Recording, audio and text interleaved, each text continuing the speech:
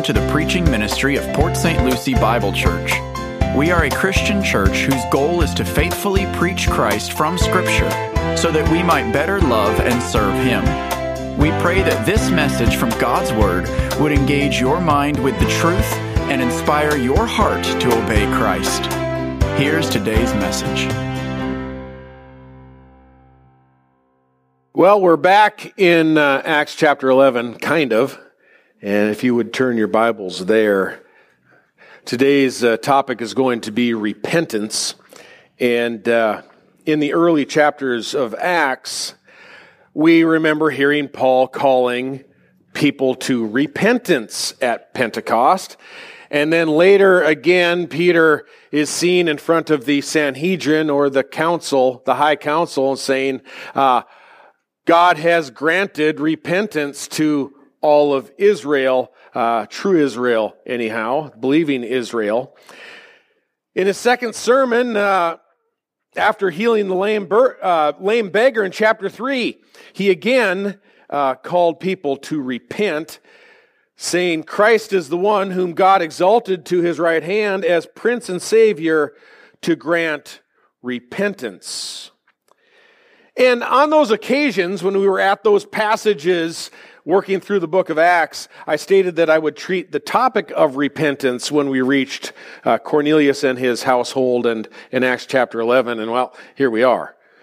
We're here today. Acts chapter 11 and verse 18, we read, God has granted to the Gentiles also the repentance that leads to life. So today is going to be a bit of a topical sermon originating from that very statement. God has granted to the Gentiles also the repentance that leads to life. As we conclude later today, I'll share a couple of verses from the prophet Isaiah concerning the blessing of repentance. And I've titled today's message, if you looked in your bulletin, the kindness of God leads you to repentance. Now, I realize that isn't a real snappy title, but it is a true title. The kindness of God leads you to repentance. For repentance is a work of God within you. Now, in our day, the concept of repentance, the idea of it's become an obscure term, and because so many wonder what repentance means, we need to start by giving it a little bit of definition today. So we'll begin with some understanding. It's little use of us entering into a lengthy discussion about repentance without first understanding what the word means. The Greek term that we normally translate repent or repentance, it means a reconsideration of things. It's thoughtful. It's a changing of the mind. And that changing of the mind in repentance, it isn't just over one thing. Like, I've changed my mind that I'm not going to have sausage, but instead bacon for breakfast. No, that's not the concept of repentance. It's not just a one-time change of mind. Repentance begins an entirely new track of thinking in our mind. And that new way of thinking in our mind prompts a change of course in our life that abandons our former behaviors in favor of those which are new. So, genuine repentance, true repentance then affects, really alters both our minds and our actions, both our thoughts and our behaviors. Famously, Proverbs 23 verse 7 states, as a man thinks within himself, so he is. Think about that. It's a mind bender. Our thoughts and behaviors are inseparably linked. As a man thinks, so he is. Therefore, a change of mind through repentance will result in new behaviors associated with that repentance. It is then not surprising to find in Acts chapter 26, the Apostle Paul, he is summarizing the breadth of his ministry over many years, over decades, in a courtroom defense that he is giving before King Agrippa. And he states to that courtroom and Agrippa, he says, quote, "First in Damascus," remember, we know that Paul started there, "first in Damascus and also in Jerusalem, then throughout all the region of Judea, and even to the Gentiles," essentially as Paul is saying, everywhere I preached, this is what he preached.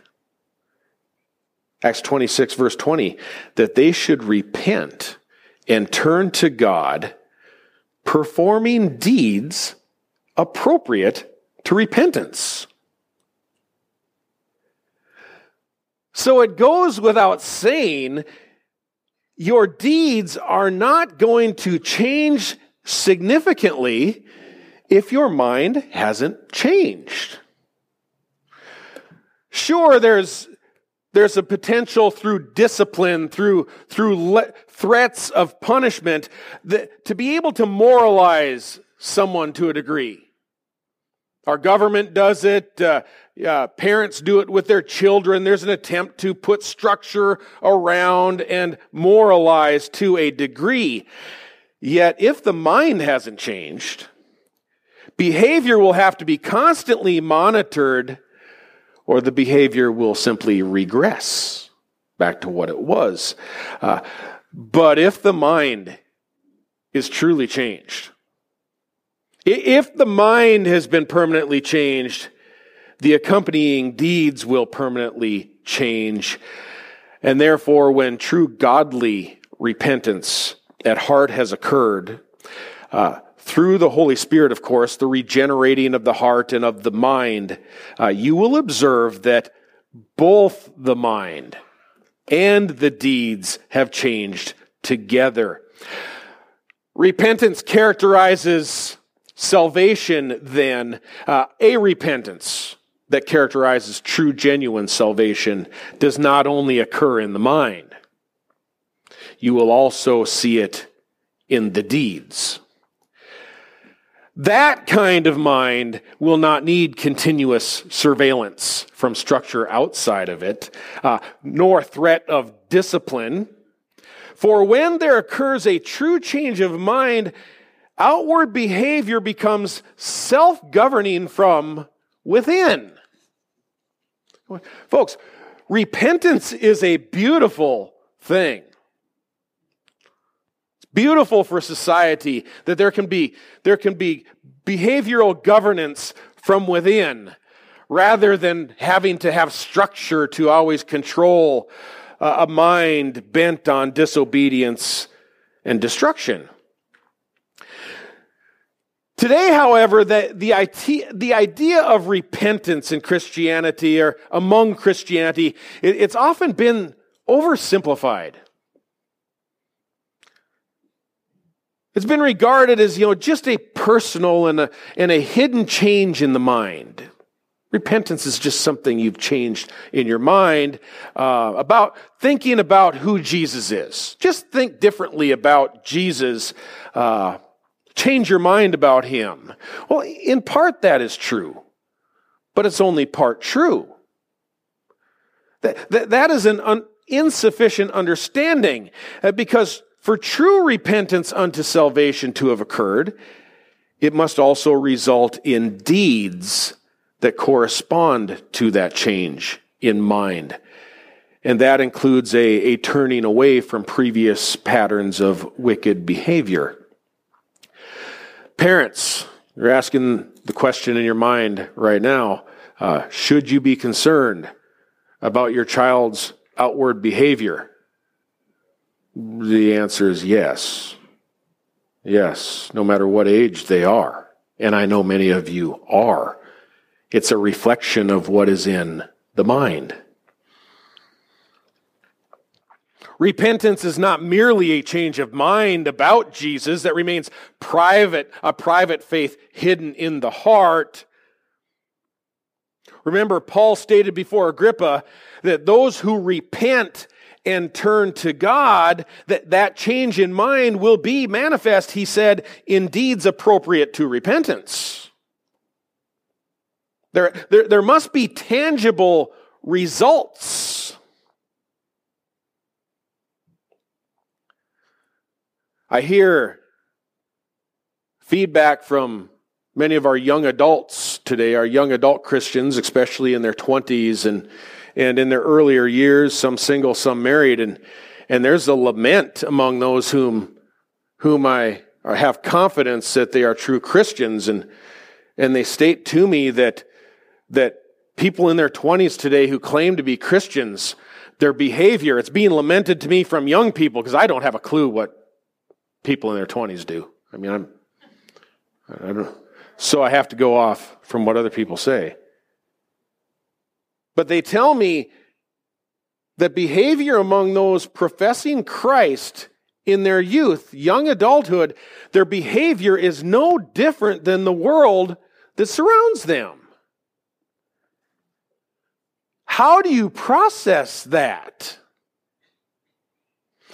True repentance is God's spiritual endowment. He gives it within you. It results in corresponding deeds of righteousness for His glory. In that respect, it's much like saving faith.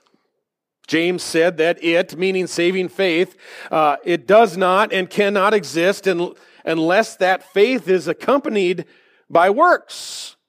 Because faith without works, it's just dead. So also with repentance, in fact, somewhere somebody said once, repentance must bear its fruit. That's John the Baptist.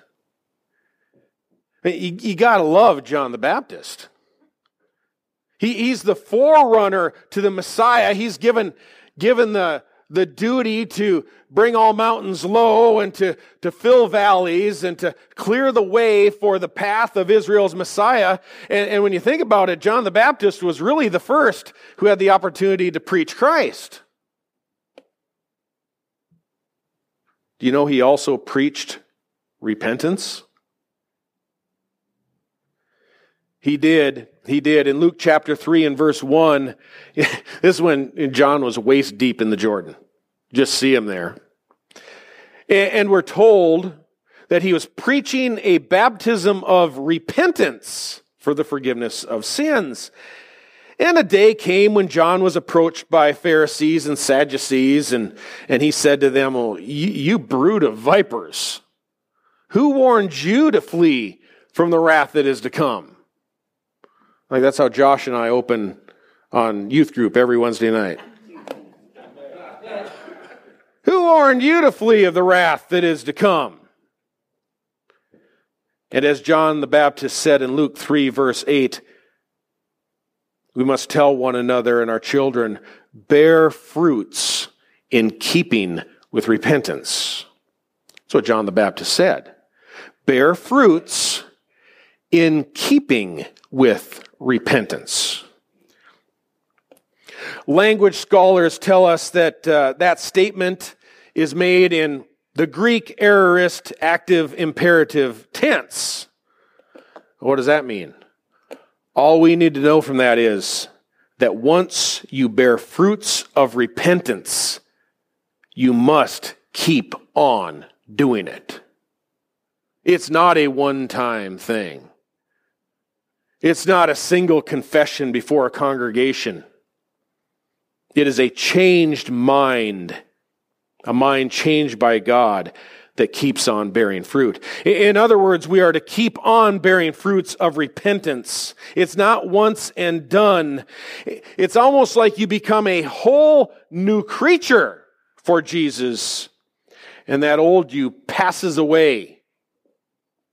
You bury it, making way for the new life in Christ. The only rational conclusion, then, is that repentance At least that is indicative of salvation, repenting. Yeah, it's not a one-time, feeling sorry that you've been bad, getting wet in the waters of baptism, and then abusing God's grace like the devil for the rest of your life. That is not true repentance. Rather, to repent, it's a change of thinking that initiates a whole new way of life, and that way of life incrementally and increasingly bears fruit throughout that life. For a human illustration, imagine a wife finds her husband unfaithful in some way.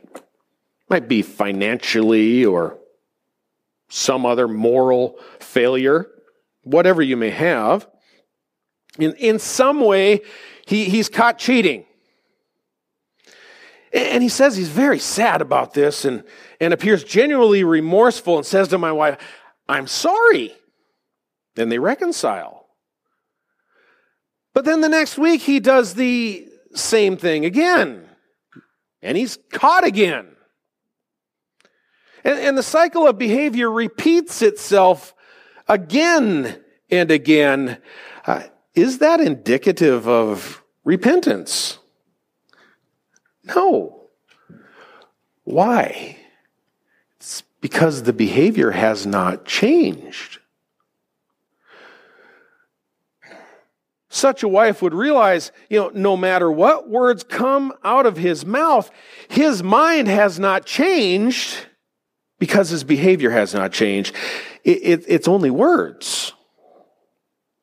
She could almost say, "This man honors me with his lips, but his heart is far from me." And why? It's because a true change of heart will bear behavioral fruit in life. What then might, true repentance look like for a Christian? What are some examples of that, fruits in keeping with repentance? Well, returning to our old friend John the Baptist, that's exactly what the crowds asked him. Exactly what they asked him. Luke 3, verse 10, they say, "John, what shall we do?" So John describes for them some of the juicy fruits of repentance. And here they are. Hey buddy, you've got 2 tunics. Give one of them to the guy over here who has none. You over there holding the 2 bags of groceries, you do likewise. Do the same. Hey you the guy in the fancy suit, play fair on your taxes, all right? And the big guy in the back, got the armor on wearing the sword, stop taking stuff from the guy who's smaller than you. Then he tells another, be content with your wages. These are some ideas of repentance from John the Baptist. And we know there must have been some eye rollers in the crowd, listening to John, who are mumbling, "Yeah, but why? What's in it for me?" Because John the Baptist answered that very question, why. He said this, because, quote, "One is coming who is mightier than I, and I'm not fit to untie the thong of his sandals. His winnowing fork is in his hand to thoroughly clear his threshing floor, and to gather the wheat into his barn, but he will burn up the chaff with unquenchable fire." And in that same context and discussion of repentance, John declared, "Every tree that does not bear good fruit is cut down and thrown into the fire." Consequently, our prospect of escaping the unquenchable fire of God's justice, it's tied directly to bearing fruits in keeping with repentance.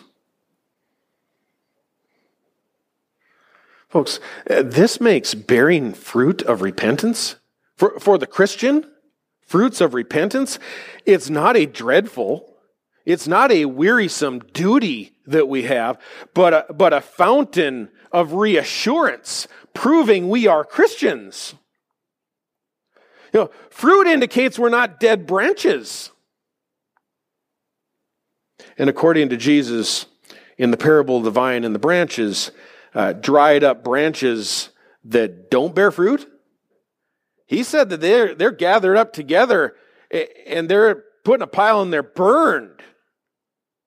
Bearing fruit is a very good thing, is a very encouraging thing for us when we see it in our lives.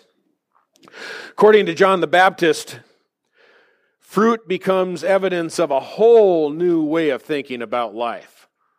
Life has changed for the person who has been granted the gift of repentance. And it ensures that we are on the way to eternal life. In fact, in our passage from Acts 11 and verse 18, repentance is described as the repentance that leads to life. And then God is portrayed as the one who grants it. God grants repentance.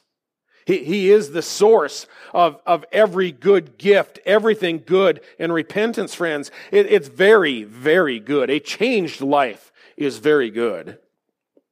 Embrace it. Own it. The repentance that leads to life is a gift from God. Therefore, it's not burdensome to us. Our Lord's brother James writes in chapter 1 and verse 17, every good thing given and every perfect gift is from above, coming down from the Father of lights, with whom there is no variation or shifting shadow.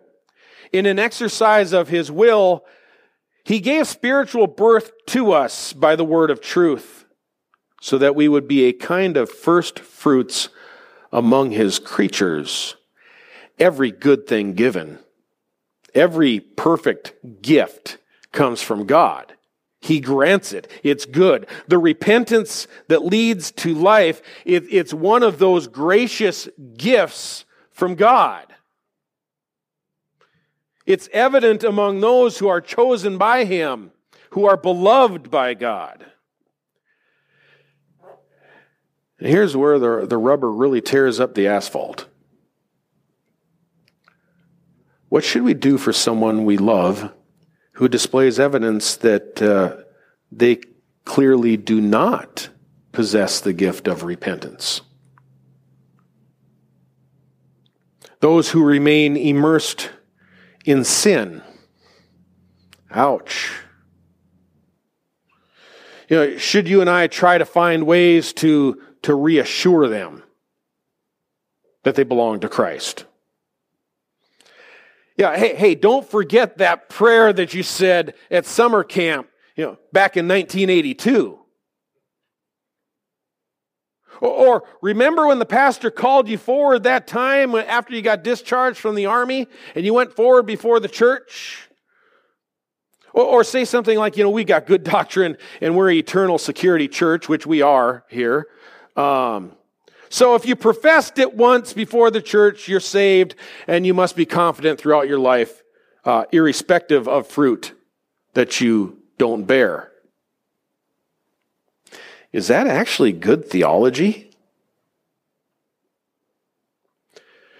Should we, as Christians, default to reassuring professing Christians whose deeds are habitually and uncharacteristic of repentance? Should we continue to reassure them? Why not? Because their behavior reveals their minds are not actually changed. Paul the apostle kept on declaring everywhere, again Acts 26 verse 20, that people should repent and turn to God, performing deeds appropriate to repentance. Repentance is not optional for the Christian. I would suggest perhaps, I better take a drink. You ready for this?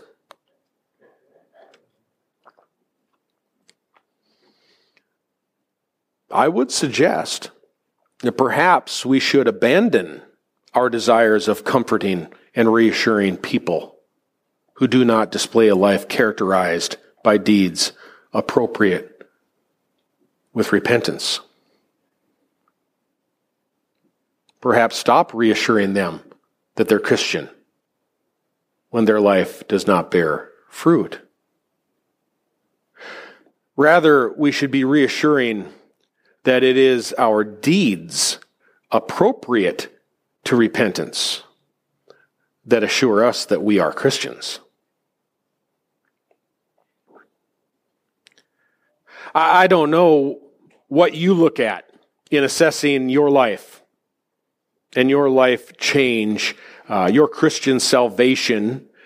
Personally, for me, the way that I am reassured that I belong to Christ is that my mind has changed, and as a result, my deeds have changed.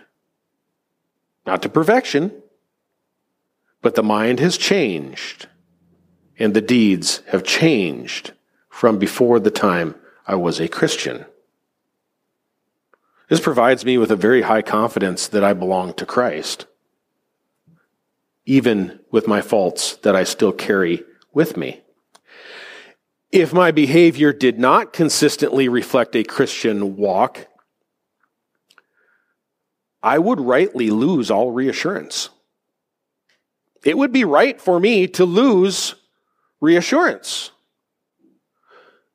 So why would I expect someone from the church to come alongside and reassure me?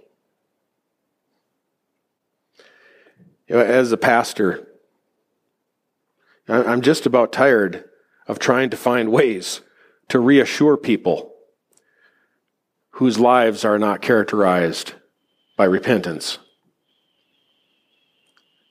Makes me weary. No change. So, you're living a willfully, wantonly, and unrepentant life of sin. Might be greed, might be lust, might be anger, slothfulness. I can't see the heart. Can't see that. That's not my duty. But I also cannot reassure such a person they're saved. Instead, our scripture reading from 2 Timothy 2 and verse 20 revealed to us that we should give them gentleness of correction.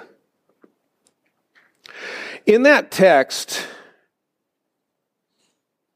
Hymenaeus and Philetus, if you look into that passage, they'd proven themselves out as false teachers. They had that talk that was spreading like gangrene around the church. It was spreading ungodliness. Actually, Paul describes it as wickedness in the local church in Ephesus.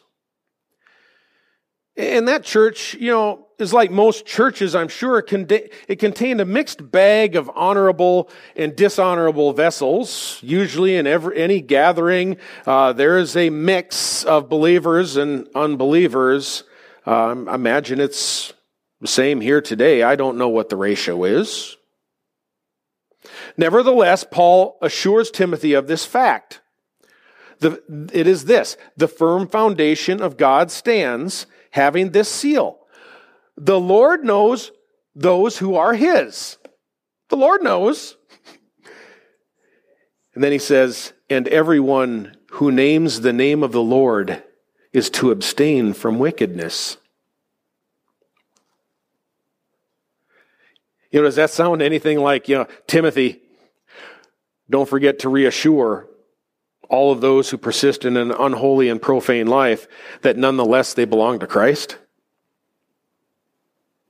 No, that's not what we see. So what do we do? What we do is reassure everyone that they are given an opportunity. In 2 Timothy 2 verse 21, that anyone who cleanses him or herself from these things, he or she will be a vessel of honor. That's an opportunity. The person who has been cleansed from these things, who's been cleansed from the plagues of the past, is given reassurance that they are now the Lord's vessel of honor. For those who have not or refused to cleanse themselves, we're given further instructions. In verse 24, we're not to become quarrelsome. We're to be kind. We're able to teach, we're told. We're to correct all who remain in opposition to instruction. That's verse 25. And why do we do it? Here's a reason that we give correction. Verse 25. If perhaps God may grant them repentance, leading to the knowledge of the truth, and that they may come to their senses and escape the snare of the devil, having been held captive by him to do his will. So have a sober talk with people. Kind correction, gentleness in the church, reason with people. Be rational with asking, what do we see in Scripture? Paul doesn't say, just remain silent, just pray that they will repent and come to their senses. Don't approach them. No, rather correct them with firm but gentle correction. And perhaps then God may grant them repentance. It's through correction from the Word that they may come to the knowledge of the truth and thereby come to their senses. We don't reassure people dwelling in sin that they are Christian. Instead, we confront them with the gentleness of correction from God's Word. And through instruction, God might decide to grant them the change of mind, resulting in righteousness and repentance. When you think back, this is what happened with every single one of us who have come to know Christ. At one time, our lives were crooked. We were deviant. We were broken. You might not have been an axe murderer. Perhaps you simply did everything in your power to keep mom and dad up late on Saturday night in hopes that you'd be able to skip church on Sunday. I don't know. Not everyone displays the same excess of deviance. What's in the mind? For some, it's as simple as, I just don't have any desire to go to church or hear God's word or sing praises to Jesus. I just don't want it. I don't want to worship the God of Israel or Jesus.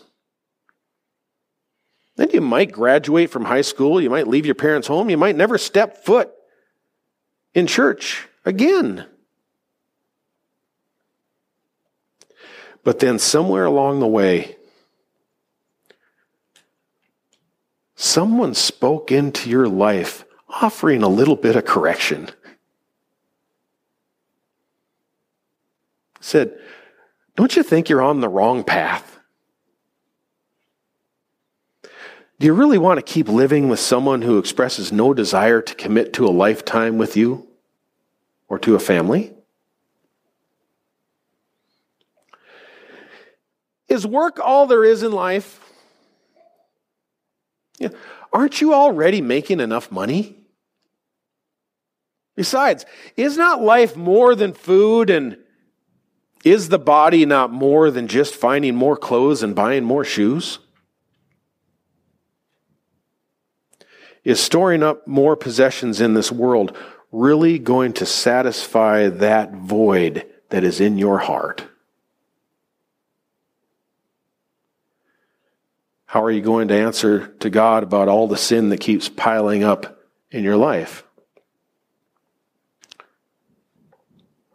What would your Google history reveal is truly in your heart? Do you really sleep with peace at night?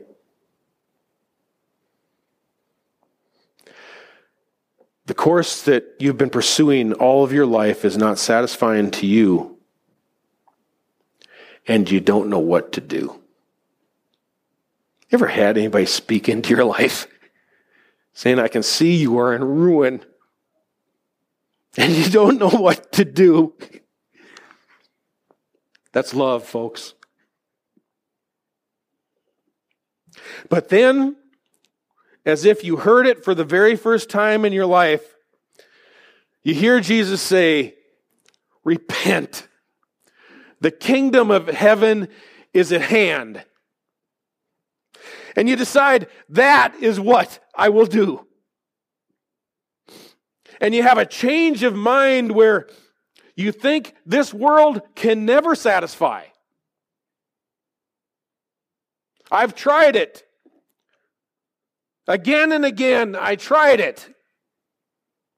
I've accumulated so much, and the increase of sin leaves me empty. And at one point in your life, you determined, I'm going back. I've changed my mind. I'm turning around. I'm going to repent and return so that all my sins will be wiped away, and in order that the times of refreshing may come. Because I love Jesus, who died for my sins and rose again, and from now on I will follow him and him alone for the rest of my life. That is the answer, friends. That is the act of repentance. Romans 2 verse 4 of what you've heard today. Romans 2 verse 4. It is the kindness of God that leads you to repentance. What a wonderful thing. What a blessing to repent. Folks, forgiveness of sins is a whole new way of life in Jesus. Begin to enjoy things that are pure, things that are holy. Battle against sin that gnaws at you.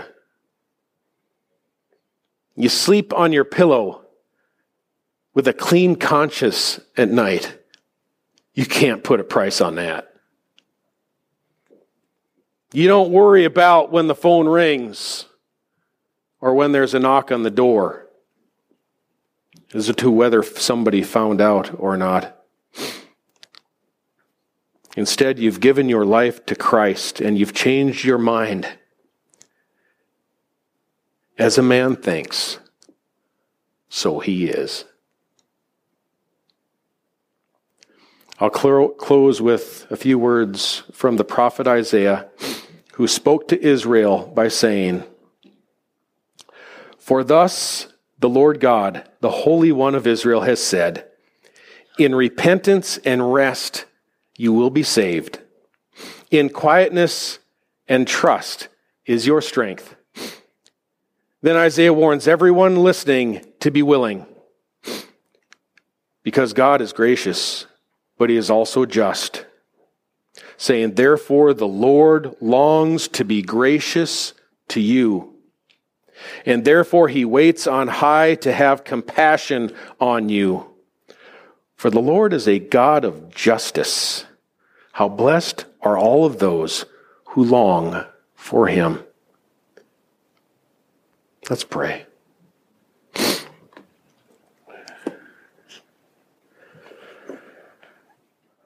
Father, what amazing grace, and how sweet the sound that saved a wretch like me.